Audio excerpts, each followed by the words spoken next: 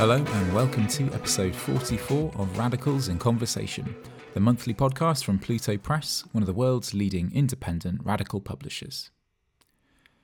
Many listeners will be familiar with the Police, Crime, Sentencing and Courts Bill that's been making its way through Parliament over the last few months. It is a far-reaching piece of legislation that would, if passed into law, result in an enormous and unprecedented extension of policing powers, severely curtailing the right to peaceful protest. Over the summer, many people have taken to the streets to voice their opposition and alarm as part of Kill the Bill protests around the country. I'm your host, Chris Brown, and this month we've decided to focus our show on an aspect of the policing bill that is perhaps less often discussed. That is, the manner in which it will specifically threaten Gypsy, Roma and Traveller, or GRT, communities. We'll also be talking about the histories, identities and lived realities of Gypsies, Roma and Travellers in this country today, and the ways in which anti-GRT racism is already manifested institutionally. Now, in a slight deviation from our normal format, this episode is going to be structured in two parts. So first, we have an interview with the wonderful Jo Clement. Jo is the managing editor and the creative director of Butcher's Dog Poetry magazine. She's also Roma Gypsy and a member of the Drive to Survive team. Drive to Survive is a grassroots campaign against Section 4 of the policing bill that threatens Gypsy, Roma and Traveller life in Britain. In the second part of the show, we're going to be joined on the panel for a discussion with two fantastic guests. These are Luke Smith, a Romani Gypsy activist and founder of GRT Socialists, and Ben Smoke, politics editor at Huck magazine and one of the Stansted 15. So first, without any further ado, this is our interview with Jo Clement, and we hope you enjoy. So Jo, firstly, thank you so much for agreeing to take part in the show. It's really wonderful to be able to speak to you. Could you tell us firstly a little bit about yourself in terms of your interests, your work and your background? So how does your identity as a Roma Gypsy inform or intersect with your work? Well, thanks very much, Chris. It's fantastic to be here, wherever here might be for your listeners. I'm a poet and a publisher from the northeast of England, where I run Butcher's Dog, an indie press, and we aim to platform marginalised voices of all kinds. The countless crossovers of, people of colour, disability, writers in translation, LGBTQI+, working class writers. I suppose I'm always looking for writers who feel on the edge of things or excluded by the mainstream funded publishing industry, or just that they're more generally unheard in society. And that's one of the reasons I admire Pluto Press so much, for being radical. So my personal quest for equality has a lot to do with my being a British Gypsy. I've had a strong interest in outsider art, both literary and visual, for many, many years. And I guess I'm just tired of seeing the same straight, white, able-bodied roster of writers and artists appear in the same prominent places over and over again. So my work is really inseparable from my ethnicity, but also from my being working class. And there's a faction of poets and critics out there who suck their teeth at that notion, but for me, I'm very proud that it does. I'm of the mind that my culture has some of the most resilient, intelligent, powerful and inspiring people I've ever met. So when I see Daniel Baker placing trespass signs in a museum or Delane Labar performing The Gypsy Witch, I feel this powerful shared resistance to the institutions that have historically excluded us. And I think it's time that we started speaking up for ourselves. Could you say a bit about what it was like growing up as a Roma Gypsy in Britain? What are your recollections of being part of that community in terms of the way of life and also in terms of how the community was perceived by wider society? Well, I should start by saying that it's interesting when we talk about Gypsy identity that it is often placed into a past rather than a present context. And for me, it's kind of the other way around because I kept my ethnicity under my hat for a very long time and now it's very present with me. I grew up on a council estate and our house was decorated with horse brass. We had a caravan in the garden. Sometimes we worked farms. Sometimes we caught rabbits for our tea. I guess we just did things differently to other people, who lived on the same street. But despite this, ethnicity was definitely on the down low. We'd never say publicly, yes, we're Roma Gypsies, not for a very long time. And until 2015, it wasn't even a legally recognised ethnicity to be a traveller.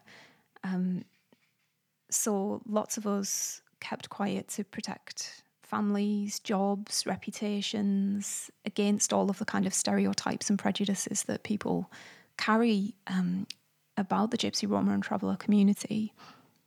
And it's interesting because some people will say, oh, my aunt so-and-so was a bit of a gypsy. And they'll try and push it as far away from themselves as they can, and to turn DNA into some kind of strange offstage character. And I understand why that happens. But for me, I got tired of hiding. I hit a point in my life and in my creative practice where I knew that the territories of race and of class were my jumping off points always. And I'd wanted to speak out about what it meant to live in my skin and really what that ethnicity and identity meant to me. Because I should say, we didn't travel when I was growing up, but that was much more to do with my dad being disabled. So there's prejudice and there's hate about being a traveller that comes from the settled community, yes, but there's also sort of a romanticised version of what a traveller is as well, this idea of being a true gypsy, that we must travel to be travellers ethnically. And that's just completely at odds with the reality of DNA, with the reality of being humans. You know, we get sick, we get old, and it's really no wonder, because living on the road is hard. Sometimes moving into a house is the right move for your family or for your personal health, and it has absolutely nothing to do with your blood. Do you feel like much has changed over the years in terms of the racism and discrimination faced by the Gypsy Roma traveller community? Are things improving? Well, I'd like to say that we're making progress, but ideology and race hate is such an invisible evil. It's really hard to keep up with identifying instances of it, let alone maintaining the energy to fight it. For example, there's currently a very shocking high-profile case in the Czech Republic. A Roma man called Stanislav Tomas died in police care. And I, of course, use care very loosely there because there are parallels to the murder of George Floyd in that his neck was also knelt upon. And racism happens both at the local and the state levels, whether it's through accepted behaviours, official policy, or someone spray painting "Die Gypsy" on the side of your home.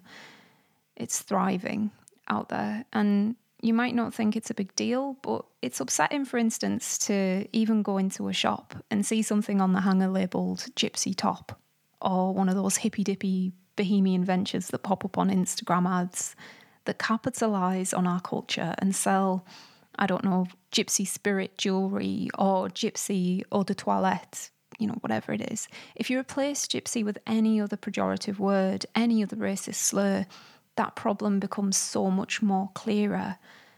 And then there's this bill. So the Police Crime Sentencing and Courts Bill has been described as one of the biggest threats to the traditional way of life of Romany gypsies and Irish travellers in our lifetime.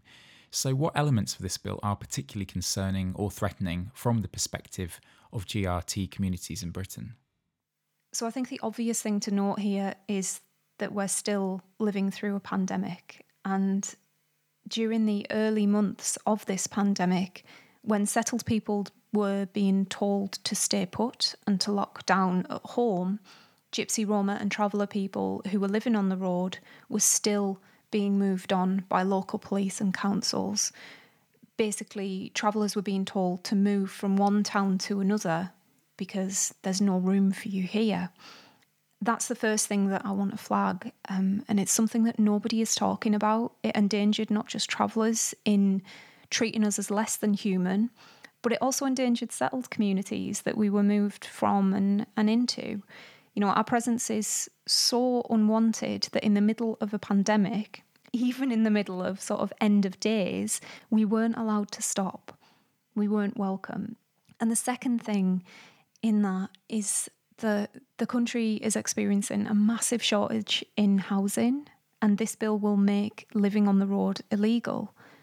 And that's going to make individuals and families homeless Poorer people are going to be made poorer because there are these massive £2,500 fines and additional powers, which means that, adults can be arrested. And this is going to put GRT children at risk of being taken from their parents. The whole thing just doesn't make sense given the already huge pressures on public safety nets. And also, we need to think about the amount of money that would be spent on implementing this bill. If you look at the costs of high-profile evictions such as Dale Farm, and then think about how many individual examples there are of roadside evictions, couldn't all this money really be put to better use by giving us what we've asked for years? And that's safe, legal stopping places. To what extent do you think the policing bill was designed with these outcomes in mind? Is the threat to GRT communities' way of life specifically intended, or is it just collateral damage in a broader attempt to curtail the right to protest? I think that's an interesting question, and I think it's worth mentioning that the Police Chiefs Council have formally said that they don't want any of these additional powers. That relates to Section 4 of the police bill. And they agree that the answer is more safe legal sites and not to make the travelling way of life illegal. And apparently the former is much more complicated than the latter for the government. And I can't, in that respect, circumvent those who are responsible for voting through the bill. The Conservative Party in their majority, they won't be personally implementing it or seeing how it's going to directly mess with people's lives and erase a cultural tradition, which is, by the way, one of diasporic nature. The Roma travel because we've moved on for centuries from our homelands in India. So whilst I worry for traveller people being disempowered, and I worry more about what the ideologies this bill will empower in people across society when racism and hatred of the other is already rife. And for example, perhaps this is a different conversation, but I won't forget that in the 3 months after the Brexit vote went through, homophobic attacks in the UK increased by 147%. And you might argue that those things aren't connected, but the facts are there. State-sanctioned movements have ripple effects, and we cannot disregard them. So let's talk about Drive to Survive, which is a campaign that's emerged earlier in the summer. How did that campaign come together? Who's involved in it, and what are its aims? Well, the campaign is led by two GRT folks, Jake Bowers and Sherry Smith, who are our co-chairs, and they're working really hard to make known a summer of discontent against the policing bill, specifically the fourth section, which targets nomadic ways of living on the road. There's also a team of people who are chipping into social media, events management, design, all the good graft behind a campaign that can help it gain traction and support right across the UK. And on that front, I worked with translators in Scottish Cant, Welsh Calais and Romanes, because I think it's really important that we spread the message about the bill, which, yes, it will take place in England, but it will obviously affect those who travel nomadically throughout the UK. And we wanted to touch base with all spokes of the GRT wheel. And the message that we're sending is very simple. Section 4 of the Police Crime and Sentencing Bill is racist, and it must not pass through the Lords. Could you talk about the protest that took place in Parliament Square on the 7th of July? Who was there, and what was particularly significant about that day? Well, I'm a northern lass, and it takes, and indeed costs, quite a lot to come to London. But with the support from Artists Union England, I was able to hop on the train and, within COVID-safe restrictions at the time, attend the protest as a free individual, representing myself and no other institutions or otherwise, which is just as I'm doing today. I spent time beforehand in the studio making prints, which is another part of my practice, to give out 3 to those who came along. And this was a really great opportunity to chat and get a sense of things and feeling on the day. From the conversations I had, the crowd was made up of Roma travellers, Irish travellers, Scottish travellers, boaters and bargees. There were people of colour, there were disabled folks, there were LGBTQI people. We were all there. And there were also new travellers and settled peoples. Some people were there and they were protesting for the first time. And I think something that was really interesting in the people that I spoke to is that none of us really wanted to be there, I don't think. And that shows what kind of a community we really are. We're considerate of both each other, but also of the law. We had Lolo B. Jones there from the Diclo Collective, who was giving away scarves and artwork to anyone from the community. And we also had artist Elaine Labar there performing the Romani Embassy. So standout speakers for me came from the heart of the community. Luke Wenman stirred up the crowd with a really impassioned speech. But there were others standing with us. Marvina Newton from Black Lives Matter made it clear that no racism should be tolerated and that actually these groups that are combating racism now, we need to work together against racism in all its forms. And Baroness Shami Chakrabarti was there and she spoke and reminded us of the power of the Kill the Bill slogan. I know some folks have been discouraged from using it because there have been claims that it sparks violence against the police. But I thought it was really important to note that she took that issue on directly in front of Parliament and amidst all these statues of, the most inspiring people. She made a point of stating that Kill the Bill as a slogan relates to nothing more than a piece of legislation that we want to eradicate. It was, a reminder that our voices are more powerful than we think, and our words can really stir up change. So where next for the campaign? Well, there's a whole host of local action planned, but the next two major dates in the Gypsy, Roma and Traveller calendar are coming up in August. On the 2nd of August, we remember that in 1944, 2,897 Roma and Sinti men, women and children were killed in the Nazi gas chambers. Romanes calls the genocide more broadly a devouring, and I think that's the right word because it was completely catastrophic. There were 200,000 estimated Roma and Sinti who were murdered, starved or died of disease under Nazi rule. And that's around 25% of an already marginalised population.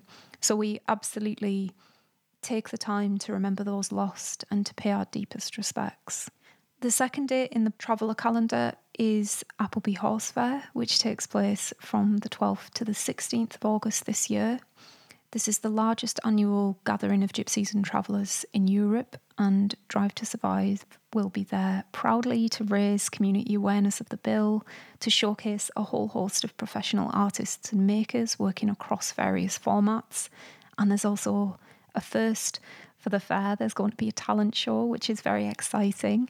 And it shows that, whilst we're there to honour our traditions and the origins of our past, we're very much keeping positive and looking to the future.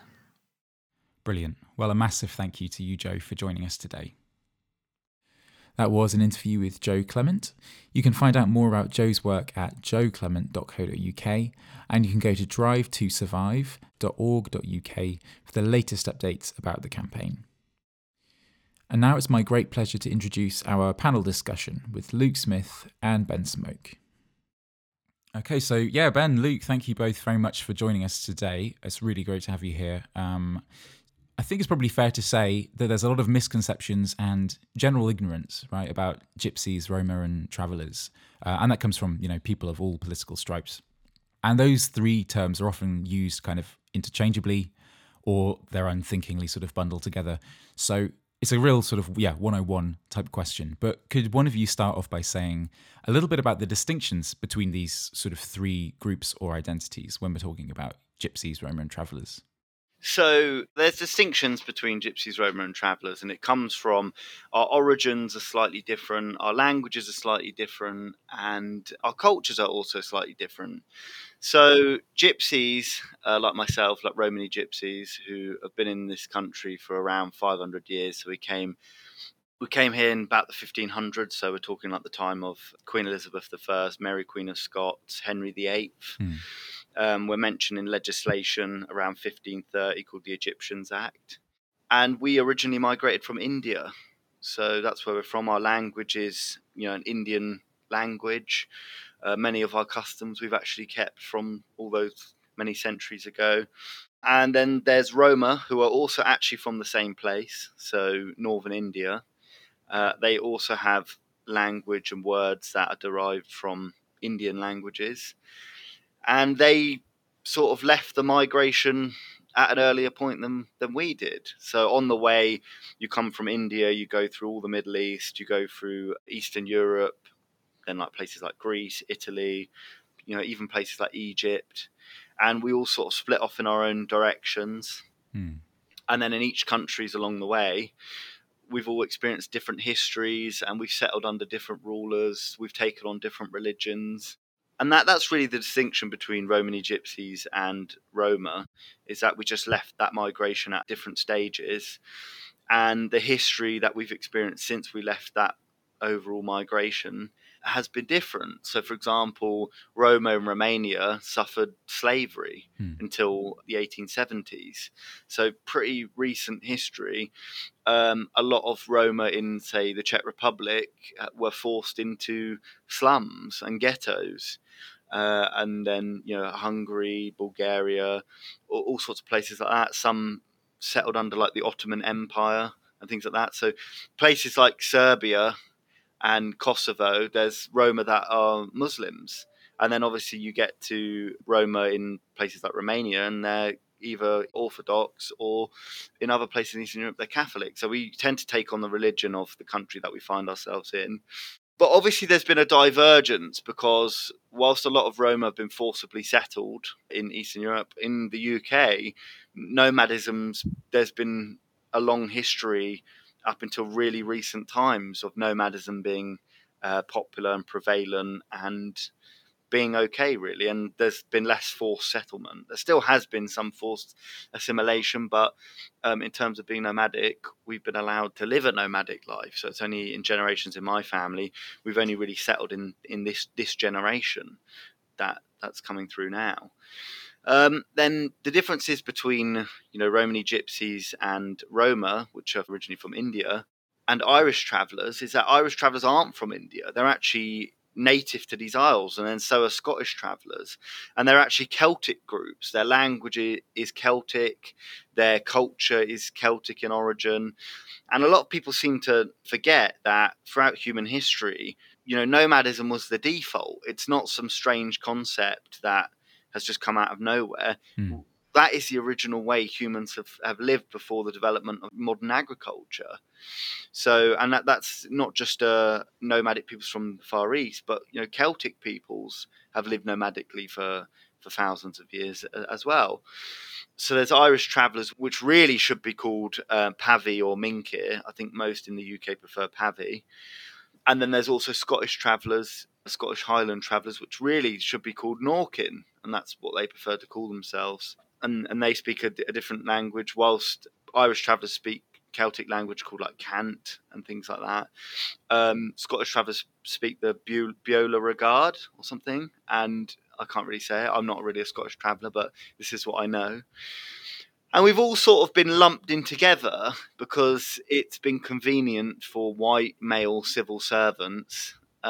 It's easy to lump nomadic peoples together and lump minorities together. It's the same sort of putting people in a basket that don't really belong in the same basket as like the term BAME, black and minority ethnic, and things like that.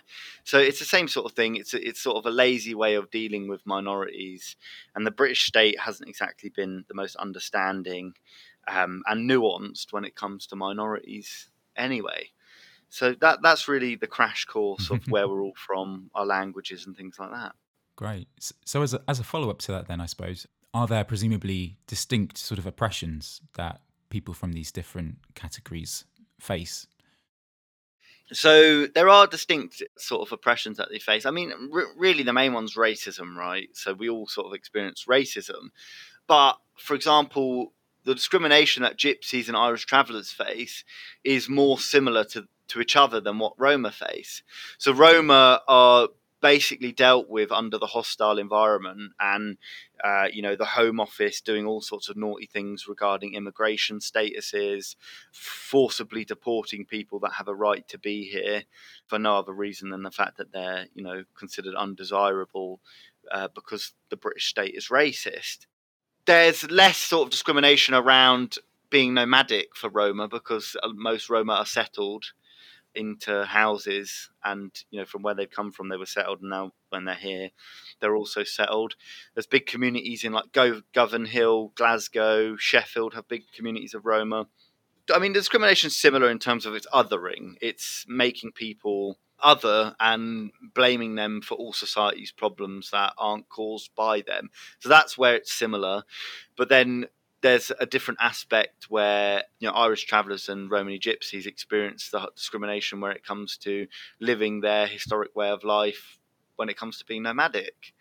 So we all experience racism and othering and things like that, but then there's also this other aspect that's tackled in the Police Crime Courts and Sentencing Bill. So yeah, there's that distinction there in terms of what we face. But at the end of the day, all of our outcomes are all equally terrible. Our reading and literacy rates are the worst in the country. Our life expectancy are some of the worst in the country. Infant mortality, literally every statistic that you can think of, people, all three of these groups experience horrendous outcomes. And you can just look at the government's own statistics on this. They've just released a plan for like £1 million, which, it's a drop in the ocean compared to what we actually face in reality. But for all three of those groups, things look dire. Like, people often talk about pensions and things like that. And in our community, we're sort of sitting there going, well, what's a pension? We don't live long enough to claim a pension. So why do we care? So that's the sort of racism that we face. It's both direct and indirect. So it's not just people calling us dirty P words and jippos and the rest of it. It's also in the NHS, where they refuse all three of those groups access to healthcare services, where schools are suspending and expelling our children en masse or putting them in isolation for most of their school life and segregating us from other pupils and things like that. So there's some pretty horrendous forms of discrimination going on, but all three groups seem to experience similar in that regard. Mm-hmm. Yeah, let's definitely talk some more about how this kind of racism is manifested institutionally in a bit. So listeners at the moment, if they're listening kind of roughly when this episode comes out, will probably be aware that there's this bill currently passing through Parliament. It's passed through the Commons and now it's in the Lords. And it's the Police Crime Sentencing and Courts Bill. Bit of a mouthful. Yeah, could someone say a little bit more about this bill, right, that's currently on its, I think, second reading or something in the Lords? What is it in its broadest sense about? And what would it bring about if it was to become law? Yeah, I can take that. So we've been kind of calling it the policing bill because it's a very, very broad piece of legislation. I think it's roughly 308 pages now. And it encompasses a huge range of different issues, brings in a whole new raft of different offences. But mostly it's about giving the police more power. So whether we're looking at giving the police more power to be able to shut down protest, which are kind of provisions within the bill that if a protest is loud or annoying, the police can deem it to be unlawful under this legislation and use various parts of it to shut it down, to criminalize people. I think that parts of it you can be imprisoned for.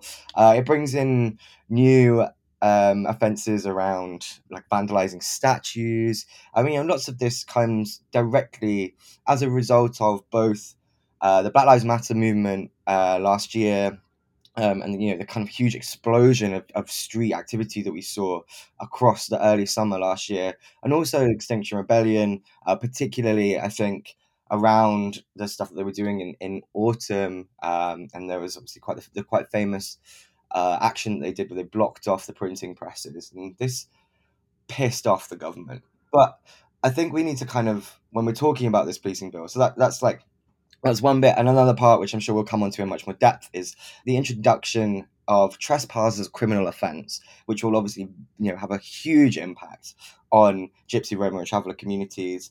It will also have a huge impact on various different other kind of activities in communities, including protests. But I think lots of the talk around this bill has been about how it's a direct result of BLM, and it's a direct result of exile, which to a certain extent it is. I think particularly some of the very specific provisions within it, talking about like the vandalizing of statues and stuff like that. But actually, if we go back to 2019, essentially everything that we're seeing now was in the Conservative Manifesto. It was there in black and white. They wanted to do all of this, and this has been sort of something that they've been trying to do for years and years and years. Where you can kind of track back to Theresa May, who quite famously hated the Human Rights Act. It was very inconvenient for her, not just in terms of putting in the hostile environment, but also in terms of protest and the rights that it enshrines within that. So yeah, the policing bill is essentially this monolithic piece of legislation that will give huge amounts of power and discretion to police in this country who, as we have seen time and time again, are already out of control, who already do not wield the fairly extreme amount of power that they have correctly or legally a lot of the time. So it will give them even more, which is, I think, petrifying, to be honest. Yeah, absolutely. I mean, just talking about police powers, is it something that the police want? I mean, I saw yesterday that the Police Federation issued this vote of no confidence in the Home Secretary, Priti Patel. Now, that was over a planned pay freeze, so kind of unrelated, but I suppose that serves as a reminder that the government and police do occasionally have differing agendas. So is this something that the police are calling for? Maybe with particular reference to the stuff on criminalising trespass? I think yes and no. I think there have been various different bits of press that police have said, "Oh, we don't want these powers. We never asked for this specific power. We never asked for this specific thing." And then you'll see another bit of press where it's actually, "Oh, we really did." And I think if you look at the way that the police have been behaving, they've already kind of asked for these powers by stepping outside of the power that they have multiple times. Just look at the way that Cressida Dick used the Public Order Act in 2019, I think it was. It's hard to say, all of the years are blended into one. In 2019, to shut down Extinction Rebellion across the entirety of London.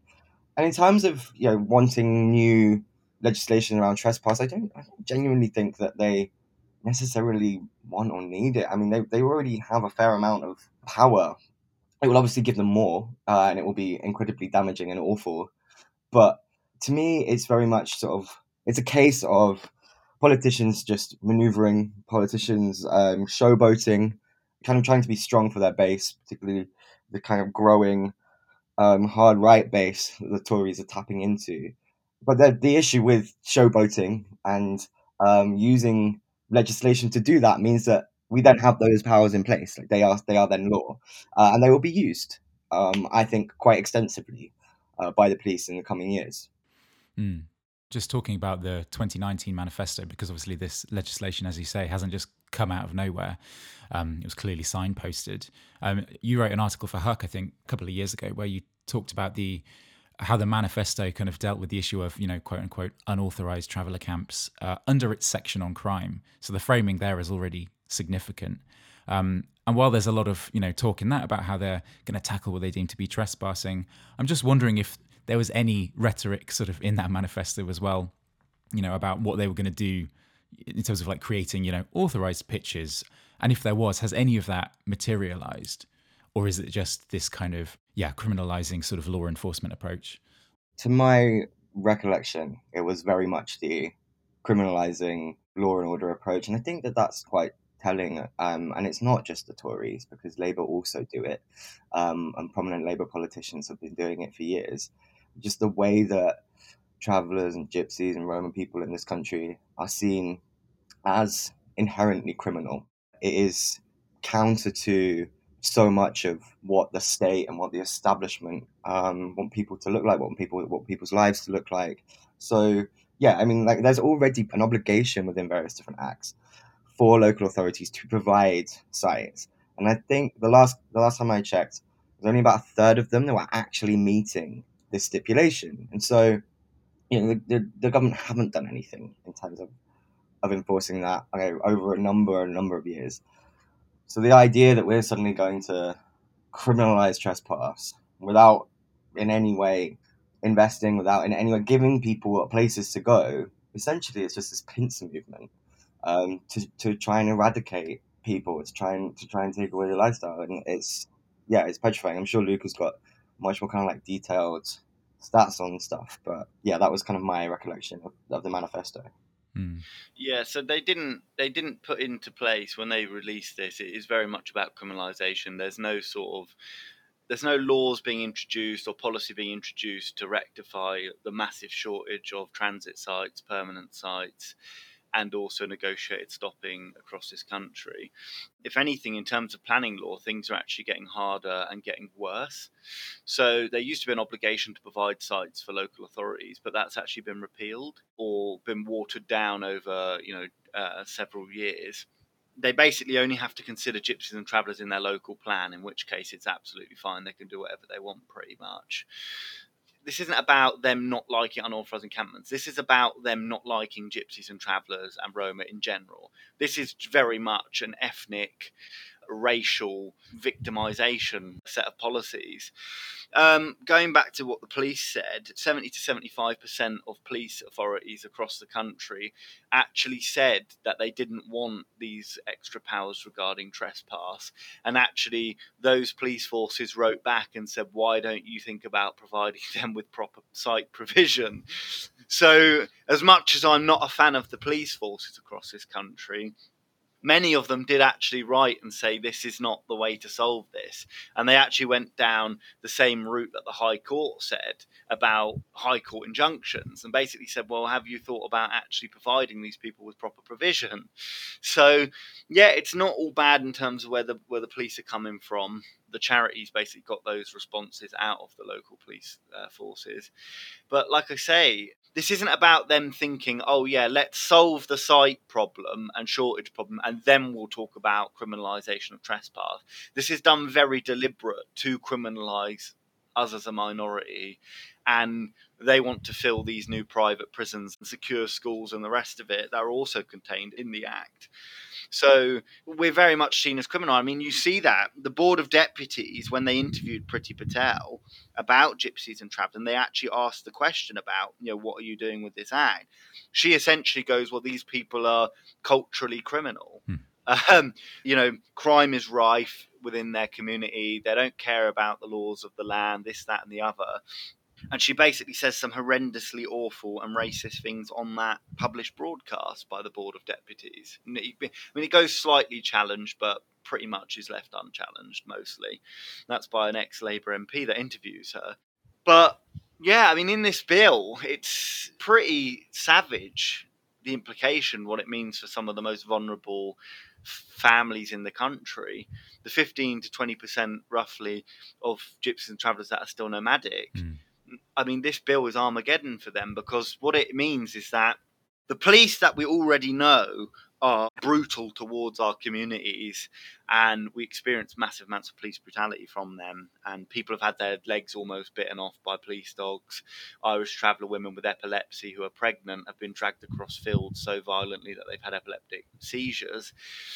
This bill gives those same police officers at their discretion to remove the homes of gypsies and travellers and remove their vehicles as well. And then those families wouldn't get those vehicles and homes back until criminal proceedings have taken place. Well, we all know what the justice system looks like these days, and that could be years before they get their homes back. So they go from an unconventional form of homelessness to a conventional form of homelessness. Then the other part of it is that the justice system that we already experience harrowing outcomes within, and we're overrepresented in the justice system, we're more likely to get custodial sentences for the same crimes as people that wouldn't get a custodial sentence for that same thing. In this bill, they're suggesting that we have 3-month prison sentences for people that are on an unauthorised encampment. Well, the worst part about that is that what happens when you put somebody's parents in prison for 3 months? Well, that child will get taken into care. I mean, that's not written into the bill, but obviously if your parents are in prison, well, what happens to the children? Yeah. Well, they obviously get taken away by social services, and we already have a history of being forcibly adopted by the care system and having our children taken away from us and put into non-Gypsy and traveller families. Then there's also the provision for £2,500 fines. And obviously these people are some of the poorest families in the country, and that's what they're facing. So this bill is pretty horrendous, and they've had no thought about extra site provision. They've had no thought about negotiated stopping or any of the rest of it. They seem to want to round us up and put us into prisons. I mean, you just mentioned the kind of the percentage of, Romany Gypsies that are still, nomadic, as being a very small percentage. Yeah, and Irish travellers as well, yeah. Yeah. And you described it as an unconventional form of homelessness. I mean, I suppose, what are the conditions like in the sites that are permitted? And what makes could you unpack that a little bit? Why have you described it as like this unconventional form of homelessness? Well, it's an unconventional form of homelessness is because what we think of as conventional homelessness is somebody on the streets in a sleeping bag or something like that, and they don't have like a roof over their head. Well, gypsies and travellers who have trailers, they do have a roof over their head, but they have nowhere to park it and nowhere to live. So, they're better off in the sense that, they've got somewhere under some sort of cover to sleep at night, but that's about it. That's really the only difference. And the conditions at sites that already exist are horrendous, like access to bin disposal, access to adequate sewage solutions are absolutely horrendous. Transit sites, the ones that have been approved, they often have regulations on them where it's like, oh, you have to agree to be escorted on and off the site by police. You have to agree to have bailiffs visits, every week to make sure that you've not got any stolen goods. And it's all very prison camp like. And then they're wondering why gypsies and travellers don't want to live there. Well, nobody wants to live under that sort of surveillance and intrusion. So historically, we've always had these things called halting sites or stopping places. And we've always had historic locations like the Black Patch in Birmingham, Gypsy Hill even was now built upon and things like that. But these historic stopping places have been sold off, or they've been built on or sold by landlords. And we can no longer stop at these places. And whilst all of these historic places we've always stopped on our way to events like Appleby, Stowe, Horse Fair, things like that, all of those places are now gone, but they've never been replaced by anything else. So we're being squeezed from both sides. There's a lot of NIMBYism in this country where people don't want to approve authorised sites, but they also don't want unauthorised sites either. They basically have the position where they just don't want us to exist as a people in this country. I mean, they don't even want us in houses. This is the worst thing about it, is that they'll go, oh, well, if you're just integrated into houses, you'd be okay. Well, that's not the case, because landlords won't rent to these families. As we found out during the COVID pandemic, when many families were seeking shelter from being on the road, landlords wouldn't even rent to them. Estate agents wouldn't even talk to them. So even if they wanted to be assimilated, they don't even have that choice. So that's what I mean by an unconventional form of homelessness. Like the situation out there, unless you've got your own piece of land, luckily that my family have got their own piece of land that we can live on and not be evicted from. But unless you've got that, the situation is extremely dire out there for some of my cousins and family members and the Irish travellers that I know as well. So yeah, but like I said before, the situations on the permanent sites that they have, for example, right, where permanent sites get approved tend to be on ex-rubbish disposal tips. So we have to have our kids playing in ex-rubbish disposal places. So they could be finding glass bottles that are sharp or whatever, it could be anything from heroin needles to anything. This is the sort of places that they put us because we're not seen as desirable enough to live near other people.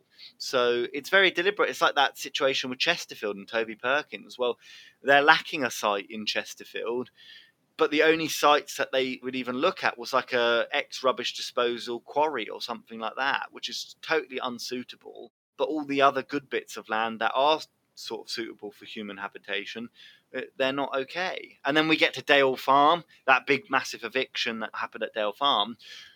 after saying that gypsies and travellers couldn't live there was talk about them putting a housing estate on Dale Farm. So it wasn't that people couldn't live there, it was just that gypsies and travellers couldn't live there. So we experienced a form of segregation and were pushed to the margins of society, essentially. But look, if you look at what this bill will do, well, look at Dale Farm when they evicted. That was land that the gypsies and travellers actually owned. And they sent vans and vans full of riot police there to beat those families and forcibly evict them. And, that operation cost millions of pounds. So that's the sort of situation we're looking at. It's interesting hearing you talk about one of these sort of results of COVID there, in terms of, landlords not wanting to rent to people from GRT communities. I was wondering, kind of on the flip side, because one thing that COVID demonstrated quite clearly when it first hit was the extent to which a lot of, long-standing issues got immediately resolved, even if only in the short term. So, for instance, like getting a lot of rough sleepers off the streets and into sort of accommodation. It turns out that was quite easy to do. There'd just never been the political will to do it. Was there any instances of, issues faced by people in GRT communities and in nomadic communities, I suppose, particularly, that were similarly addressed as a direct result of the pandemic? Or was it mostly things getting worse? So, whilst there's things getting worse in terms of, we tend to live in overcrowded sites, the places that we live, they don't have the right infrastructure. So, when the pandemic hits, obviously COVID spread through sites like wildfire and killed plenty of pretty prominent people in our communities. Some things were solved overnight, like, for example, education. They told disabled people and gypsies and travellers that, there'd be no access to education, you need to come into schools, this, that and the other. All of a sudden, when the pandemic hits and everybody else's children are affected, all of a sudden you can do work from home and things like that. You can get access to homework and other stuff. So it's like what you say, there's never been a political will because it hasn't affected the middle class white people and the conservatives. Once it starts affecting them, it's actually wonderful, the things that we can achieve as a society. Even when it comes to the government's own advice in the pandemic was, when you have an unauthorised encampment, instead of keeping them on the road, you should provide them with somewhere to live temporarily, or let them stay on an unauthorised encampment for a while, provide them with bins, provide them with toilets, because if you're forcing them onto the road, those people are potentially going around the country spreading the pandemic, right? But then the government's own advice is that, but then we have Michael Gove, I think he's the Minister for the Duchy of Lancaster at the time, he was getting very involved in a case of evicting an unauthorised encampment from his constituency of Surrey Heath. The government doesn't even follow their own advice when it's in their constituency, if that makes sense. So in that respect, it didn't really improve. But look, our outcomes are as bad as it gets anyway. Pandemic or no pandemic, we die younger. All our outcomes are bad anyway. So in terms of actually how it's affected us, probably a lot less in terms of scales of magnitude than other communities, because obviously we're already hit by everything badly. We're already refused from GP surgeries and the rest of it. So sort of anti-Gypsy Roma traveller racism is often talked about as the last acceptable form of racism, which obviously isn't to say that other forms of racism are on the retreat, by any means. But what do people mean when they use this phrase? And I was wondering what both of your thoughts are on it as a statement. Like, does that ring true? So there was a study done in 2017 or 18, I think, that basically said that of the people asked in the UK, would you be happy to be openly anti-Gypsy Roma traveller? 44% of them said that they would. And the second highest percentage in terms of racism was Islamophobia, which I think was around 22%. So when we talk about it being the last acceptable form of racism, I think there's some slight truth in that. I don't think that it's particularly helpful to sort of like cast each other off against each other and to kind of be like, well, it's much harder for this because it's much easier, it's much more brazen, etc. Like, we know it's there. We know that anti-Gypsy Roma and traveller feeling is not only baked into society, but baked into our laws, into our structures, our policy. We know it's there. And the left particularly need to be much more forthright in calling it out and not kowtowing to it. So yeah, I don't know. Like, I think When you look at media, generally look at the way that stories are portrayed. Stories, you had the horrendous Channel 4 dispatches on the crime. I can't remember the actual title of it, but it was crime around traveller camps, and they came to some spurious conclusion based on what looked like utter nonsense in terms of their actual research. That traveller camps are inherently kind of rife with criminality. You can go and look at various different ways that the communities are portrayed in the media, or the way they're spoken about, particularly in the kind of like right wing media. There's always kind of a sense of hysteria and histrionic thing, but that's the same for lots of different communities in lots of different ways, and these things all kind of they all very much link with one another. When Luke was talking earlier about Roma people being subject to the hostile environment, I think what's really important to remember is that back in 2002, 2003, when charter flights were first being brought in by the Blair government, it was the second round of these charter flights directly targeted majoritively Roma women to deport them to the Czech Republic, which, as Czechoslovakia and then the Czech Republic, was sterilizing Roma women from the 70s up until there were cases, I think, that were still being reported in the 2000s potentially. And so Wow. all of these things link in with one another. So, yes, it's obviously incredibly important to talk very specifically about anti-Gypsy Roma traveller kind of sentiment, about how it specifically affects the communities, how the various different parts of racism. Also as Luke so eloquently kind of explained earlier, Gypsy Roma traveller people are also very different. And there's lots of different kind of iterations of that within it, and so there are lots of different ways that people are going to experience racism within that. So yeah, it was kind of like a very roundabout way of saying yes but no. Yeah. I mean, when it comes to this last acceptable form of racism type statement, personally, I don't really like it. And the reason being I don't like it is because the more and more I speak to my black comrades, or Muslims, or whoever it may be, the more I speak to them, the more I realise that actually all of racism and discrimination is pretty much accepted in this society. It manifests itself in different ways, but it is very much accepted. Like Islamophobia passes the dinner table test. Anti-Gypsy and traveller racism passes the dinner table test. People might not say the equivalent of the P word, pikey, in case anyone doesn't know what it is. That's obviously a discriminatory term for gypsies and travellers. People don't say the equivalents of that about other minorities. That is true. But the underlying racism that people experience is pretty much still the same. It's still there. They just say it in a more polite way, if that makes sense. So I don't think it's the last acceptable form of racism. I just think our whole society is built on racism, and racism is a sort of pressure relief valve in our society and has been since the medieval times. Remember, we're some of the first people that come to this country to experience this kind of racism as a sort of pressure relief valve, other than Jewish people. So whilst medieval societies would set themselves up with the aristocrats, and then they would set Jewish people up as sort of a mediator between the population and the aristocrats, and then when anything goes wrong, they'd blame Jewish people. The same thing was happening for gypsies and travellers and Roma. They would basically say that these people are at the bottom of society. If you don't watch out, you'll be treated like them. Also, these people are where all the crime and all of society's problems come from. And that's the truth of it. It's very much baked into Western societies, this form of structural racism. But yeah, in terms of the last acceptable form of racism, the stuff I've genuinely seen, whether it's against black people, whether it's against, Southeast Asian people, I've seen it all now. I never used to think that was the case, but the more and more I sort of expose myself to different movements and talk to different movements, I realise that we're all in this together. We've all been treated a certain way. And this is what's so great about the Kill the Bill movement and things like that, is that we're all going to each other, oh, so you're treated like this as well.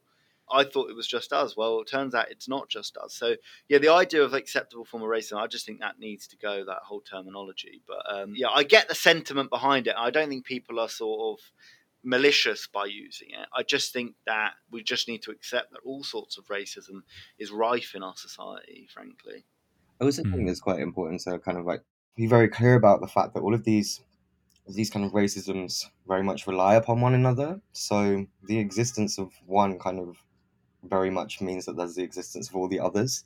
So kind of trying to denote it as particularly like noteworthy and particularly separate really kind of undermines the structural nature of racism in this country. It really undermines the kind of like pervasive and historical nature of racism in this country. Mm. I mean, one thing this is reminding me of is, Luke, you were on the Socialist Think Tank podcast a little while back, and you used an interesting phrase there, something along the lines of how the GRT community is used as a Trojan horse, right, through which the ruling classes kind of attack or curtail the rights, freedoms, or whatever of people in society more broadly, which is quite an interesting idea. I suppose that's one way, perhaps, in which this idea of it being an acceptable form of racism, plays into this, that people might permit these kind of attacks on GRT people, but actually it's ultimately not good for anyone. I mean, they're attacking themselves. Like I say in that Think Tank podcast, is that we're dehumanized in this country to the extent where people go, oh, they don't deserve these basic rights. And they don't realize by us losing those basic rights, they could also lose their basic rights at the drop of a hat. Or they already have lost them, they just haven't realized it yet. So, for example, if somebody's parents has their family house taken away from them and they become homeless as like a young adult or whatever, and they go and live in their car, well, they could be subject to the same sort of laws around criminalization of homelessness and trespass as we could. They just haven't noticed it yet. Because they think we're lesser, the government basically tricks people into giving up their rights and then being happy with it. And then until it's too late, when they realize that actually they've lost those fundamental rights. So that's really what it comes down to. Yeah, like I say, I definitely explain it as a Trojan horse. The minorities like us are just used as a scapegoat and used as a tool in which to sort of engineer the society that they want. And the society that the Tories want, especially indicated by what they're putting into these police bills, and also the one against refugees recently, and then all the ones about war crimes and spy cops, having sex with climate activists and the rest of it, which is now all totally kosher under what they're saying, then we're heading towards a sort of fascist society, a police state. This is genuine authoritarianism, and the only people you'll hear explain it that way is minorities who are directly affected, and we see it coming because we've been fine-tuned to spot these situations happening before they happen, because that's how we've survived all of these years. Whereas your middle-class, Tory voter is walking around thinking, this is fine, they'll never come for me, and actually, they will. It's like what we're seeing with journalists. Journalists are the first people to put in their newspapers about gypsies and travellers all being criminal, blaming us for the acts of a couple of individuals from our community and things like that. Now, all of a sudden, they want to do journalists for espionage and put them in jail for 14 years. I mean, it says it all, really, doesn't it? So journalists have created this environment. They sold their own rights down the river by keep publishing all this crap about minorities, all this racist stuff and things like that. I think Luke's right to mention the other horrific bills also kind of going through the House at the moment, and the other pieces of legislation that have recently passed, because the policing bill is one of many, and they're coming at it from every different angle that they can think of. With this introduction of increasingly authoritarian, increasing kind of totalitarian tactics and laws. And I think we should be genuinely very concerned about it. And I think also we should be really concerned about the way in which people that have been quite vocal in their opposition, so various different parts of the Labour Party. I know Starmer was essentially had to be fucking kowtowed to actually oppose it, and only did so once he'd seen the police decking young women essentially in Clapham.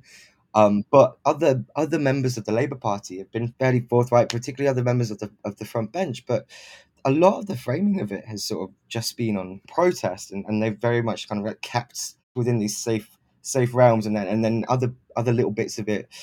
The way that it's going to affect GRT people it's kind of an afterthought. And the same with the nationality and borders bill.